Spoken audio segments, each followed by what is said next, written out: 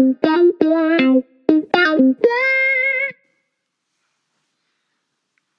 going on in your life? Oh, okay. How come, you probably have good advice about this. Every time I panic about money and I try to do something like that would, for example, I wanted to mulch the yard. With your Flugenheimer gardening method of blobs. Everything needed mulch. So I signed up for this thing, we talked about that last and you were here yesterday. It was a disaster. Like, all I was trying to do was get some mulch and help some arborist who had a load of mulch to get rid of. And it turned out to be a whole big thing, and they busted the street, and they wrecked the yard, and they dropped a tiny pile of leaves. You're a little complicated, though. But why? Why? Why does that happen to me? Like, I don't what am I doing? Is it just like you shouldn't never try to get anything for free, I guess, is the lesson? I think no. I think you always try and get everything for free. That should be the lesson. But it backfired on me completely. I know, but those guys were jackasses. You should have just thrown them away, which you did. Yeah. And there was they caused a little damage on the way in and out, which is painful to you. I channeled my inner fits to do that. Yes. So actually, I really did. You would have been really proud of me. Get out of here, you jackasses. But that's bad. Oh, yeah. my God. It's not bad, though, in the fact that, you're out there, you're trying. I tried. And you got a story going on after it. Yeah, but it's not worth the trying, right? Like, well, you didn't, I don't know. It's not funny yet. My wife says to me, everywhere I go, I cause a scene. Is he? But you weren't even there. I know. I'm saying, though, causing a scene isn't what I like to call what's happening. Right. I think it's just a happening that's happening. And, it's interesting. And the same thing was going on with your crazy fucking gardening thing, with your mulch. They wrecked your house. The dump truck that came cracked the sidewalk, wrecked all the grass. And there's like 8-inch ditches in my yard now. Dumped one wheelbarrow full of leaves in your house, which is pretty ridiculous. It is. But I like a good scene. I got yelled at just last week about we were in a bar in Far Rockaway. It's called Tiki Bar. Okay. Hipster doofuses hanging out in the 60s in Far Rock. Okay. But a lot of new spots there, some interesting ones. Guy with a fez walking around serving people. Yes. I don't know how yes, please. If you're wearing a fez. I can't even. That's so much. I need a lot of information. Like, it wasn't part of the uniform. No, I do. They definitely didn't have uniforms going on. They had a big picture on the wall of the first black model of Playboy, and they had her painted in one of those like Velvet Jesus kind of Elvis paintings kind of thing, and they had a big starfish right over her boob. That's to tie it in with the tiki theme. I guess there was a lot of bamboo-ish things going on. There were a lot of drinks like that. People drinking zombies and grasshoppers and things of that nature. I don't know what else was going on. I was having a beer. Oh my! But there was a character next to me, and the music was good. And black guy wearing a James Gang shirt. James Gang.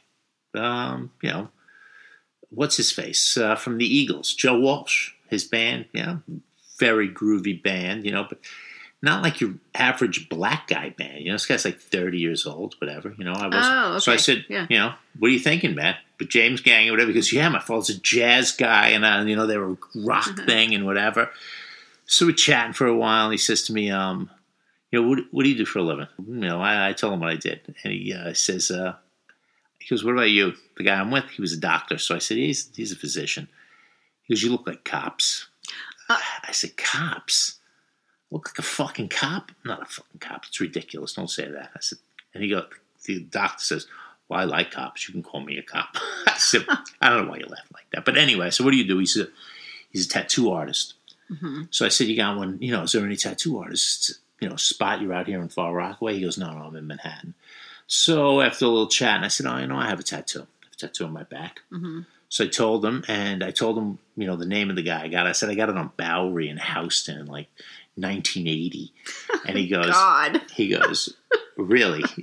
So I said, yeah, really. And he goes, Where? I said, Bowery. I don't know. I said, some loft. I said, it's like fine line tattoo. I said, the guy, Mike was his name. I said, but he had it was surreal. It's hard for me to describe what was going on. There was a parrot screaming, and I was like, what the fuck? We're in this massive loft getting tattooed. So the guy goes, wow, you were really there. I worked to the Fine Line family. What? Yeah. And he says, let me see your tattoo. Take your shirt off. I said, no, I can't take my shirt off. And he goes, take your shirt off. Let me see it. I want to take a picture of it. So I start taking my shirt off, and my wife looks across and says, he's causing a scene over there. Why is he taking his clothes off in the middle of this hipster doofus bar? So I told him, though, I said, hey, man, I was thinking about having it covered up, not covered up, but fixed. There's no color left in it. It's dead, Mm-hmm. And now that I'm like a little chubby motherfucker, it's like stretching out sideways from like when I was a youngin', Uh-huh. So anyway, he said, I can't cover that up. And I said, what are you talking about? And he goes, I can't cover that up, man. He goes, you were tattooed by like the master of underground tattoos in New York City. He goes, first open tattoo shop in business. After that, totally the illegal underground guy of all time. He goes, I can't cover that up. He goes, be like covering up Banksy. Banksy, a graffiti artist guy. He goes, we wouldn't cover somebody else's shit up. What's wrong with you? He goes, look, maybe you can go see his son. His son is named Mihai. He's on First Avenue and Fine Line. He said, still in business. He goes, maybe he'd cover it up. He goes, I'd not cover it up or fix it up. He goes, but I doubt he's going to touch it either. Oh my God. So what the fuck is that about? That's amazing. No, that's ridiculous, though. Did you know? No. Or have you known anything about that? No. I was with these three guys and a woman, and of the three guys, they're dead. God. Yeah. Did you kill them? I didn't kill them. They didn't ask me to kill them. They were, they just killed themselves, maybe. I don't know. I can't really. Two of them died of AIDS. So, oh, no. So, I don't know. Is that self-inflicted gunshot wound? So sad. Not really, right? Not really. No. But anyway, yeah, so I called the woman. She's the only other one who was around. And I said to her, and she goes, oh, my God. I just was at my dermatologist this week. I want them to erase it. And I said, no, you can't. Apparently, we're not allowed to. You're part of history. She goes, forget it. I'm having mine erased. Wow. So I said, that's very interesting, though. Yeah, but... Is the dad still around or no? No, he died 5 years ago or 6 years ago or something. Oh, okay.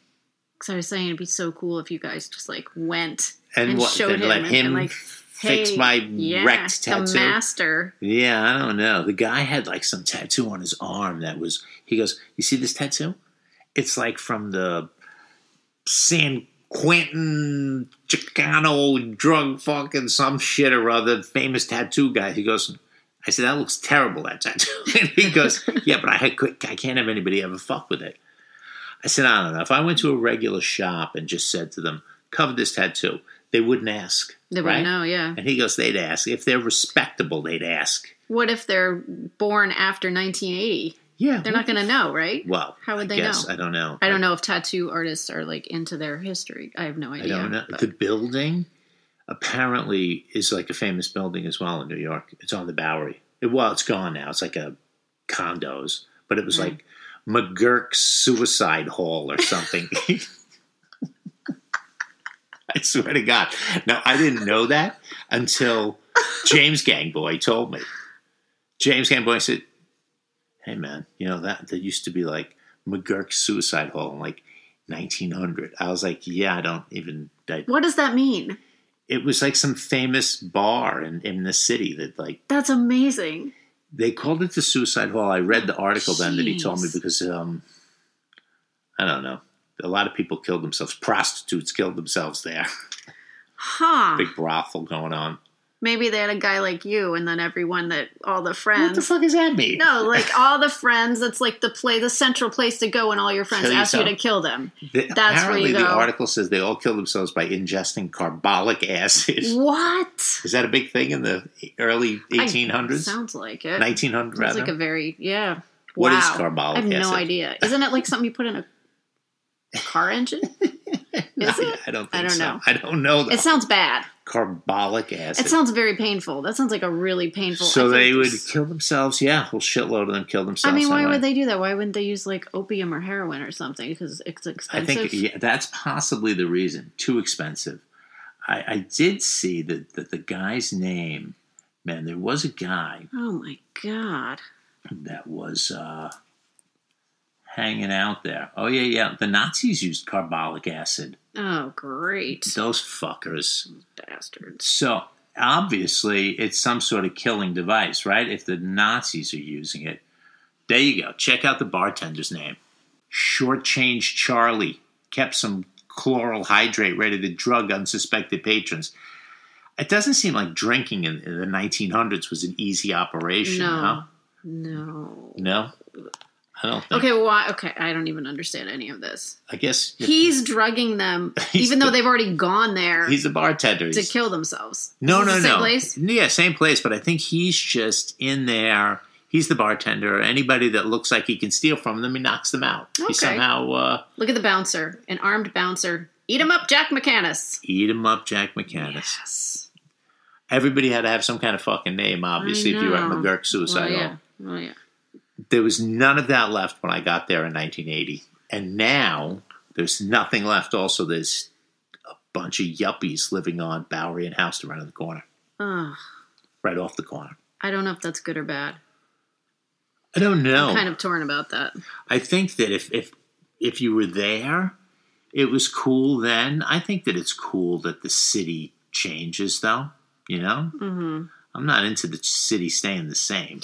Well, especially if it's just a big murder pub. Or a tattoo parlor now. Yeah. Tattoo parlor, that's a what shame. it looked like when I went there. Oh. A little bit of an old tenement-y It's a little looking. shady. Yeah, but that's originally how it looked always then, I guess, forever. So. And so why did you pick that place to get your I didn't. tattoo? One of the guys, if this was such a underground, hip place to go, it had to be this guy, Lou. Yeah. Who, your friend. who chose the place, because I wouldn't have known what I was doing. I just was along for the ride. Okay. I was along for a tattoo. Sure, What are you doing tonight? Yeah, let's just go get some fucking tattoos. Got nothing else to do.